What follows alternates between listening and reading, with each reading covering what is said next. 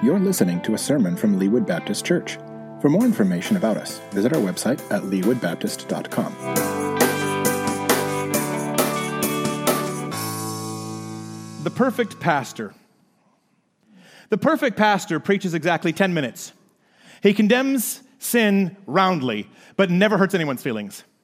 He works from 8 a.m. until midnight and is also the church janitor. The perfect pastor makes $40 a week, wears good clothes, drives a good car, buys good books, and donates $30 a week to the church. He's 29 years old with 40 years of pastoral experience. And above all, he's handsome. Okay, well, I got one. Anyway, the perfect pastor has a burning desire to work with teenagers, and he spends most of his time with the senior citizens. He smiles all the time with a straight face because he has a sense of humor that keeps him seriously dedicated to his church. He makes 15 home visits a day and is always in his office to be handy when needed. The perfect pastor always has time for church meetings and all of its committees, never missing the meeting of any church organization. And he's always busy evangelizing the unchurched. The perfect pastor is always in the next town over. If your pastor does not measure up, simply send this notice to 6 other churches that are tired of their pastor too. Then bundle up your pastor and send him to the church at the top of your list. If everyone cooperates, in 1 week you'll receive 1,643 pastors. One of them should work. Have faith in this letter. One church broke the chain and got their old pastor back in less than 3 months. Now, as humorous as that all is, it's actually germane to what we've been talking about. For the past, I don't know, how many weeks have we been working through the book of 1 Timothy? Today we're going to learn more about what God's design for pastors is, but not just for pastors, for the church body and for us individually. So we're going to be in 1 Timothy chapter 4 today, starting in verse 1. If you don't have a Bible, we have some pew Bibles in the pews. That's kind of redundant, isn't it? If you don't own a Bible, please take one of those. It is our gift to you. We want to make sure that you have the Word of God in your hands. Before we open up the Word, let's pray. Heavenly Father, please speak to us today. Father, please don't let my mouth speak out of turn or say anything that is not your word for your people. Please soften our hearts and quicken our minds. Your word challenges us. Some things we don't want to hear. We cannot accept these things, these commands, these exhortations without the work of your Holy Spirit in our lives. We simply do not have the proclivity to obey you. We're selfish. We are short-sighted. So please, Father, awaken us. Awaken us as, like Ezekiel prophesying over the dry bones, which you then covered in flesh and filled with the breath of life. Please take us from where we are to where you want us to be. So, Father, please speak only as you can speak. Words that created the universe, that healed people, that cast out demons, that brought dead people back to life. In the name that is above all names, Jesus, Messiah, we beg you. Amen. All right, let's take a look here at 1 Timothy chapter 4. Starting in verse 1.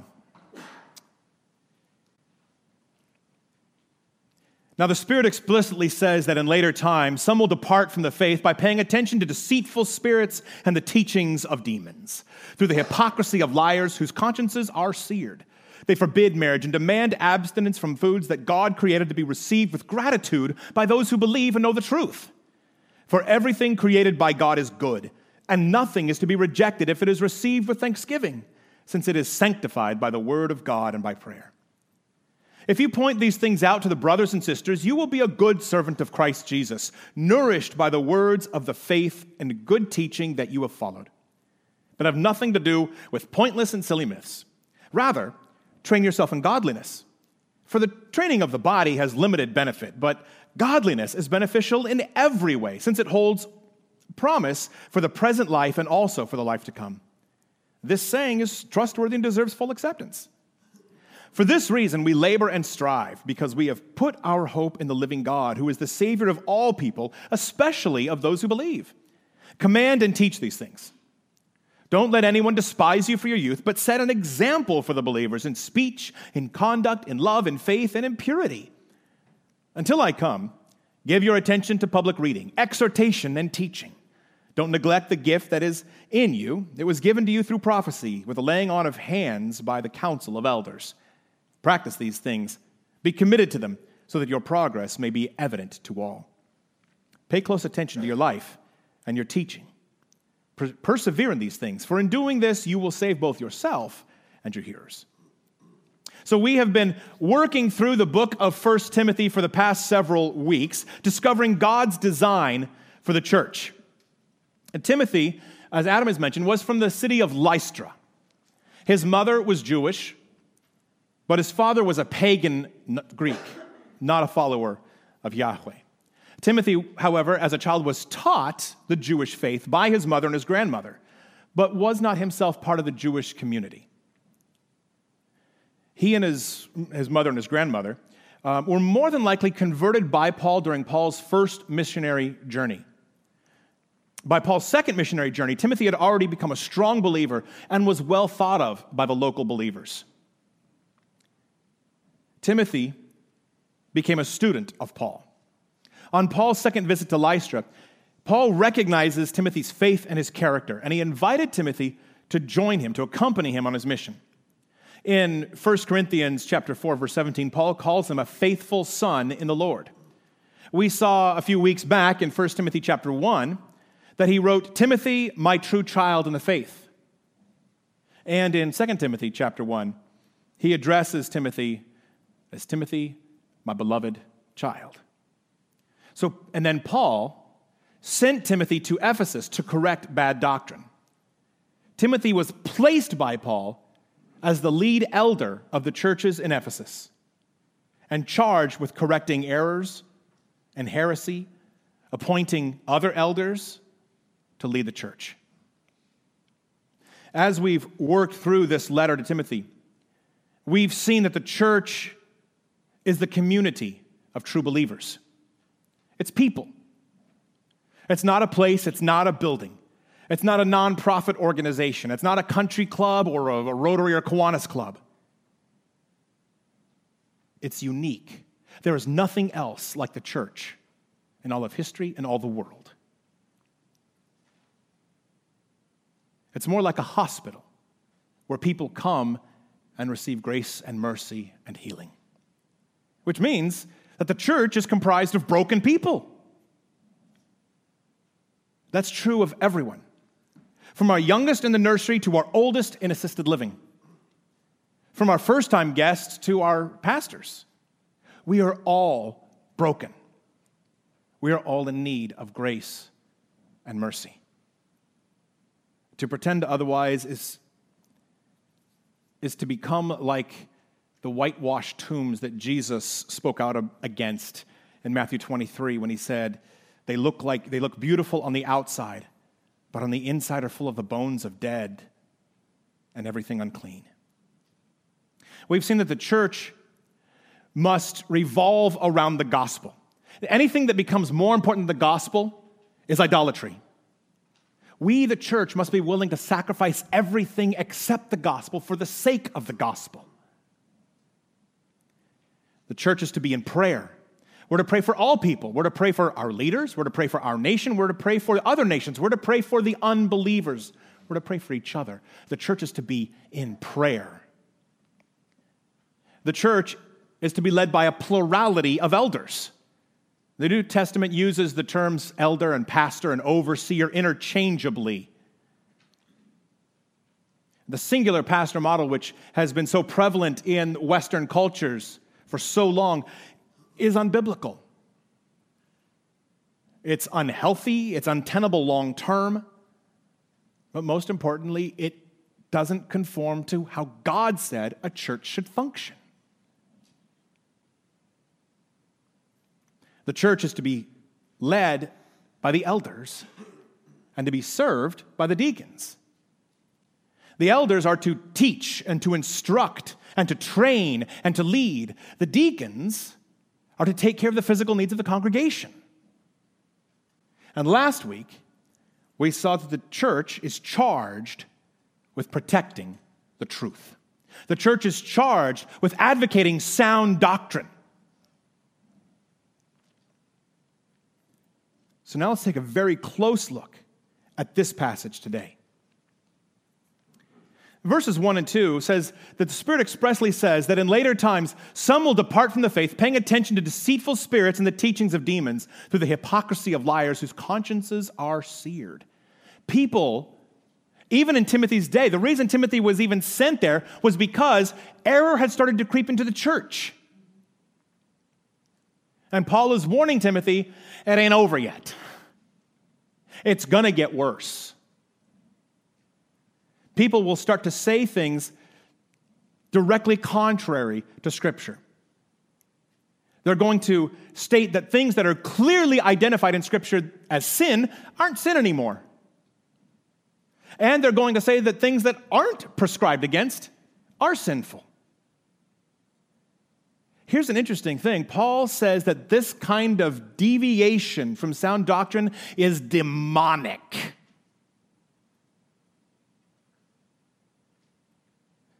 So our brothers and sisters that are on both extremes, on the left-hand side and the right-hand side, whether they're opening up the floodgates to all types of behaviors and saying, it's okay, or are saying, no, you have to do this, you have to eat this food, you have to worship on this Sunday, you have to dress like this.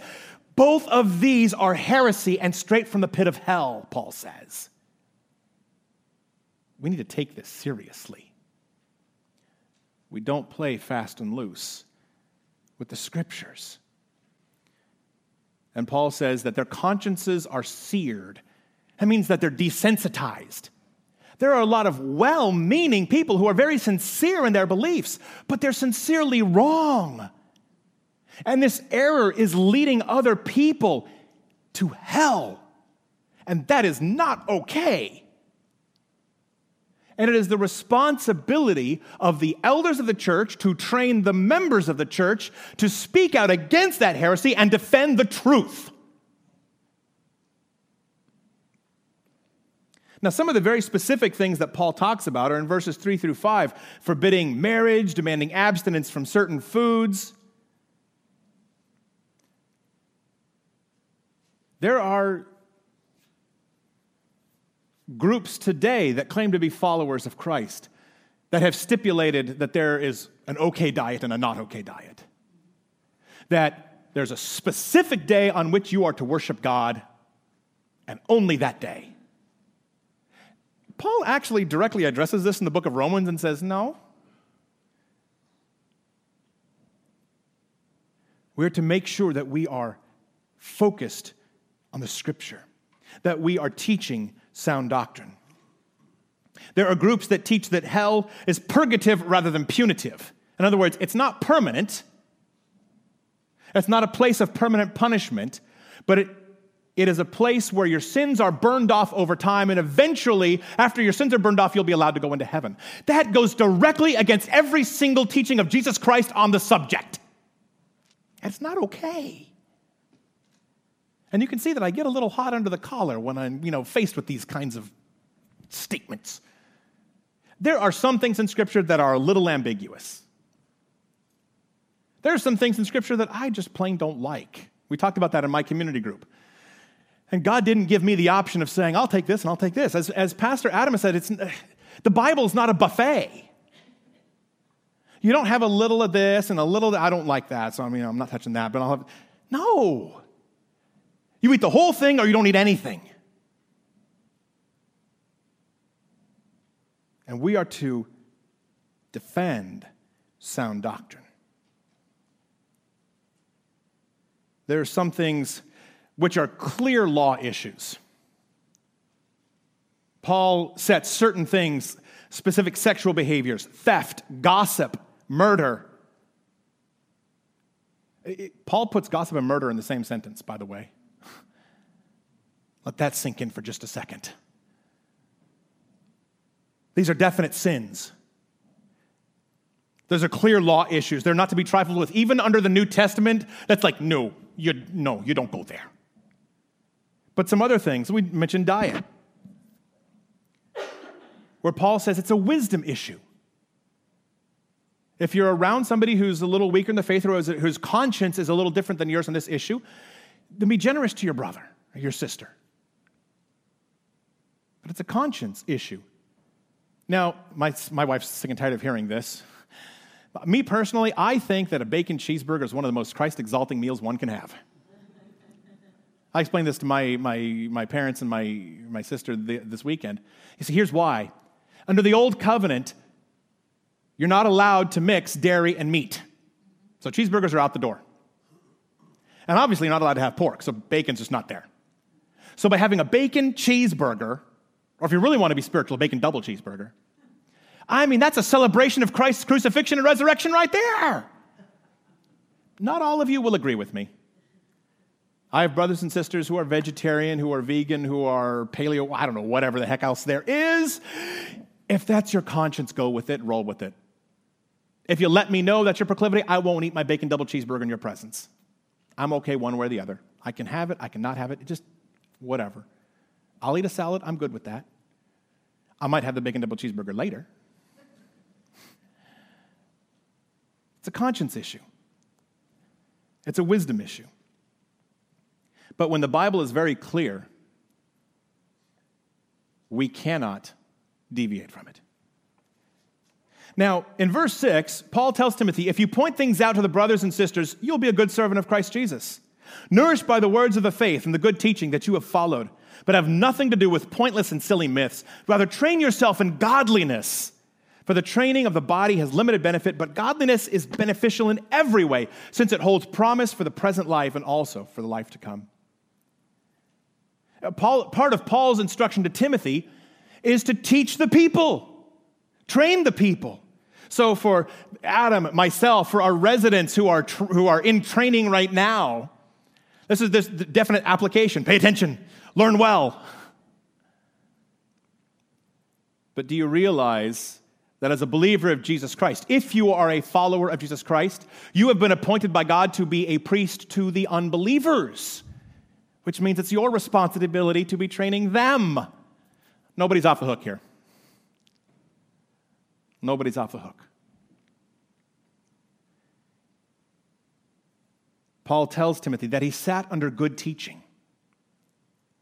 He was nourished by Scripture and sound doctrine, and he has been equipped to teach others.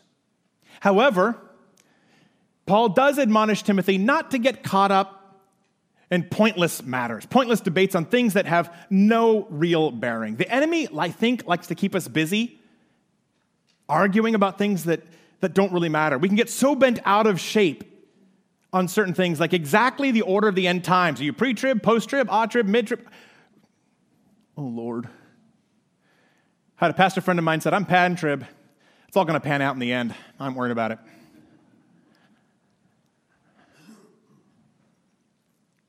We'll argue about diet. We'll argue about building. We'll argue about carpets. We'll argue about pews or chairs. We'll argue about worship style. We'll argue about everything.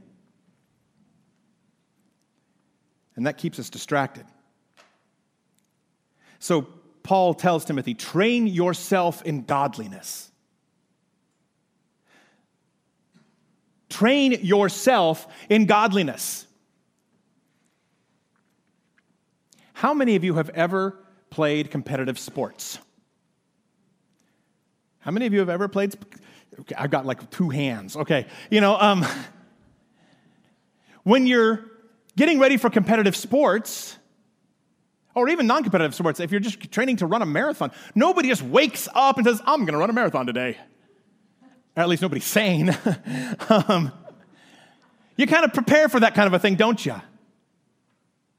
If you've been in sports, the coach doesn't say, okay, next game is going to be this day, I'll see you guys then. There's usually practices, right? Training. Training is so important, and training is not lax. Training is not ambivalent. Training isn't just like, yeah, maybe. That's dreaming. Dreaming and training are two totally different things. Now, personally, I wish they weren't, but that's a different issue altogether. I confess I am one that does not put a whole lot of effort into physical training. I don't. I used to, many moons ago. But I've got so many other things I'm working on that I've had to make sacrifices in some areas of my life. I've had to make certain decisions. Are we training for godliness? I mean, seriously putting in effort, or are we teaching it, or treating it more like middle school PE class, where we're just doing the bare minimum to get the participation points? I showed up to church this week. I'm good. Or are we training?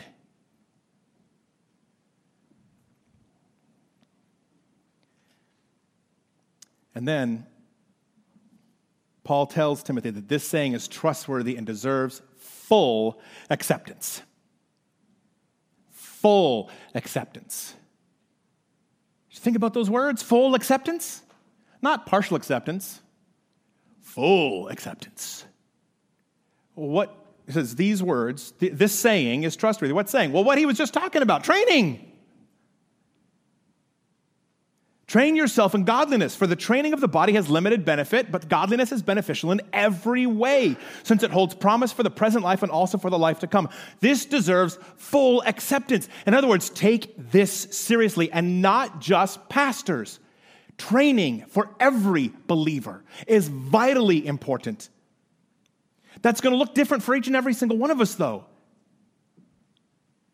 I'll get to that later on when I get to the application aspect. You notice in your worship guides, there's what, there's so what, there's now what. What is just what the Scripture says. So what is how it applies to you, and now what is what you do in response to that. So I'll give you some now what's at the end of this. Paul says, for this reason we labor and strive, because we've put our hope in the living God. This is why we do this. We serve a living God. We don't serve an idol. We don't serve some man-made philosophy. We serve the God who created the universe.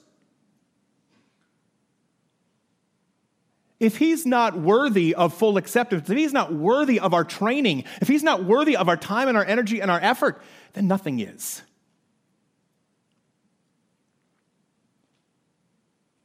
I've heard it said many times from many different people, show me your calendar and your checkbook registry, and I'll show you what you worship.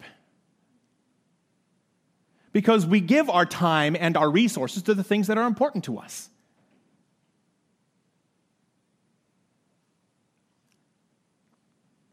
How many of us spend a little too much time watching TV or streaming Netflix or playing video games or whatever, you know? Even my own kids are like, yeah, you got me on the video games. Is that really what's important? I'm asking for a friend.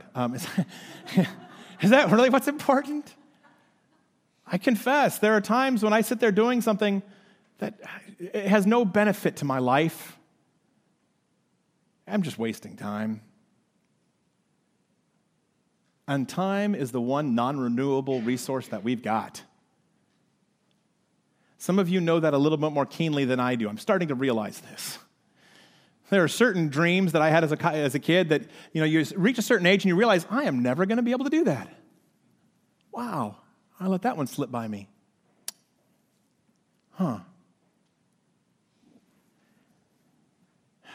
This is worth full acceptance because we serve a living God. And Timothy is told to command these things. This blows me away. I'm sitting here reading this passage, and in verse 11, Paul tells Timothy, command these things. We're Baptists, we don't do commands. We do passive-aggressive suggestions. You laughing, because you know it's true. But Timothy was told to command. Wow. I'm not sure I like that. I don't like anybody telling me what to do. I am a Baptist. I don't have no stinking pope.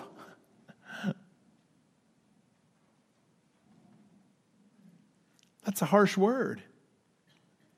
He's told to command and to teach. You see, here's the thing. Can you imagine Timothy reading this word? Command and teach the people. And Timothy was somewhere in his late 20s and early 30s. And he's dealing with people a lot older than himself. And when you're in your late 20s and early 30s and you're told, command the people, and you're like, really, God? I'm sure he's thinking, Paul, command. Some of these people were in retirement age before I was born. I can't command them. Well, how's that look? How do you do that? Well, Paul tells Timothy, don't let anyone despise you for your youth. So this is particularly for our residency people. Don't let anyone despise you for your youth. Here's how. Set an example for the believers in speech and in conduct and in love. I like that third one, in love. In love. In faith and in purity. You command and you teach and you lead by example. You show people how to do it. Spiritual maturity has very little to do with chronological age, but it has everything to do with the aforementioned training. Timothy was a young minister, but he had gone through spiritual boot camp, and he had been trained up, and he had been mentored by Paul.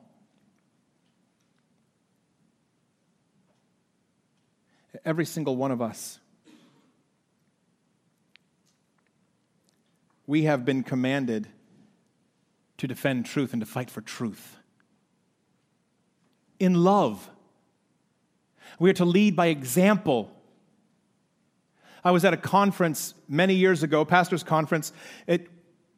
As we broke for lunch, the leader of the conference encouraged us. He charged us with something. He says, okay, we're getting ready to go to lunch. And all of the restaurants in this area know about this conference going on. All of the restaurants in this area are fully aware of what's happening here, and they know that they're going to get flooded about this time and dinner time later on with people from this conference. And they know that you're here at this church, and whether you like it or not, you're representing this church, but more importantly, you're representing God. I'm going to share something with you. Christians have the worst reputation for being bad tippers. So I'm challenging every single one of you now, tip large. Tip big. You have the worst server in the world, doesn't matter. Be gracious and tip big. That was his challenge to us. Tip big. Be gracious. Freely you have received, so freely give. That stuck with me. That was in 2005. I don't remember anything else from that conference. I remember that challenge.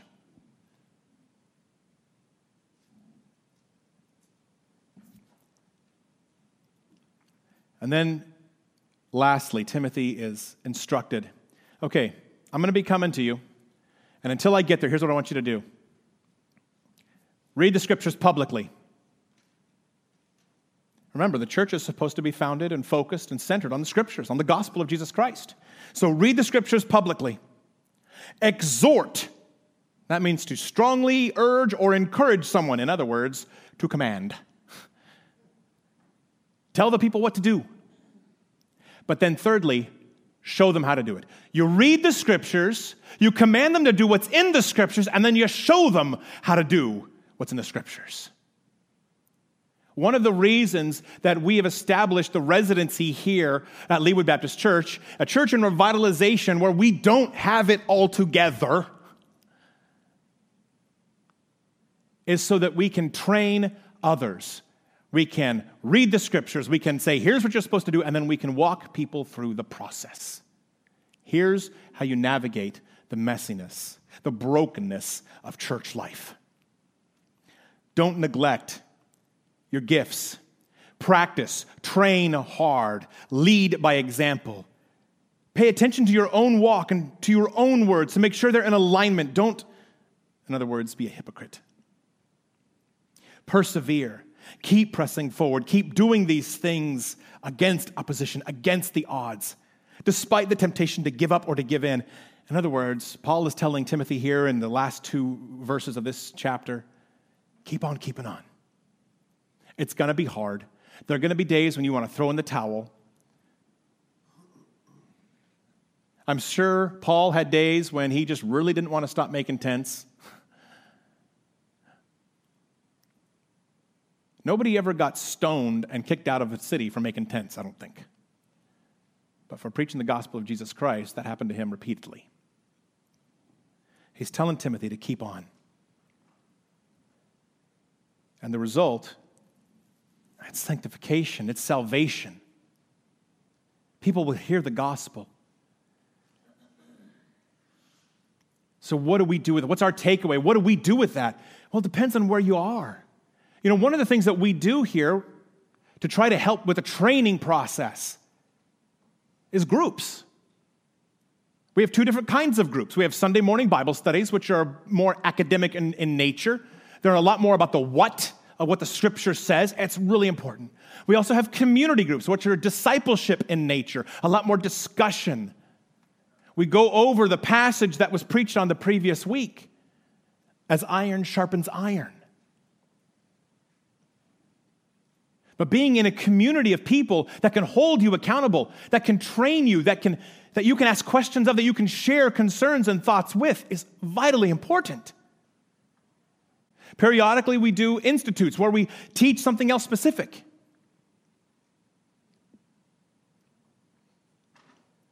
We have deacons whose responsibility is to call and to check up on you. If you're a deacon, your responsibility is to call and check up on people.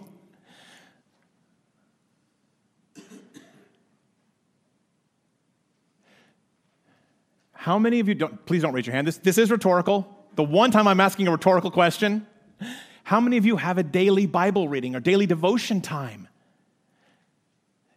There are so many different ways of reading Scripture for self-training. There's, your classic read the Bible through in a year. That can be a bit daunting. If you are interested in reading the Scriptures in a systematic, thorough way, but you're not sure where to start, please let me know. Let Pastor Adam know. Talk to me after service. Send me an email. Schedule a time to meet with me during the week. I'm bivocational, so I don't have standard office hours all the time. I'd be happy to sit down with you and come up with a plan that works for you, whether we're talking about read the whole Bible through in 1 year, 3 years, 20 years, or there's also short, directed readings. I want to study the Holy Spirit. I want to study Jesus' words on X topic, whatever. There are so many different reading plans that are available for this. There are so many excellent devotions out there. Just this morning, Roxy and Mike were talking about Spurgeon's mornings, morning to morning and evening to evening, or combine them together. It's Spurgeon's mornings and evenings. If you're a real go-getter, you're reading the devotion in the morning, you're reading the devotion at night, and you're reading the Bible through in a year. He was an intense man. Are you training? If you would like help in learning, here's something. Light bulb. The elders, Adam and myself, we're to train, we're to teach, we're to empower. Think of us as personal trainers. We can show you the exercises to do, but you still got to do them. Are you training?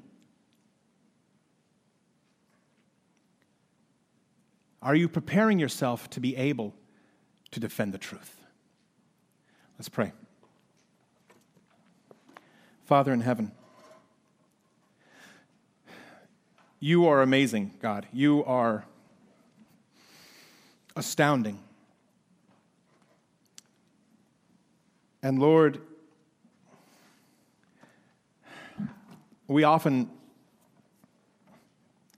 don't know what to do in response to your word. I pray that you would give us the wisdom to know that. I pray that you would challenge us and convict us. I pray that you would take these words, take this scripture, and that you would shape us into what you want us to be, individually, but also corporately as a church. We are yours. The church is your bride, Lord Jesus.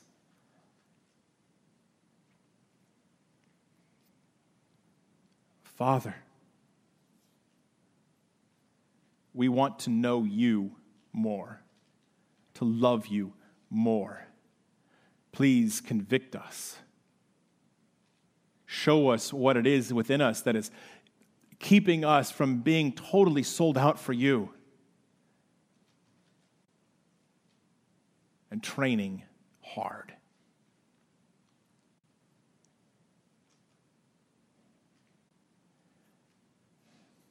In your most holy and precious name, Lord Jesus. Amen. Thank you for listening. If you're in the Kansas City area, we'd love to have you be our guest. We're located at 8200 State Line Road in Leawood, Kansas. Worship services are on Sunday mornings at 10:30. To learn more about us, visit our website at leewoodbaptist.com.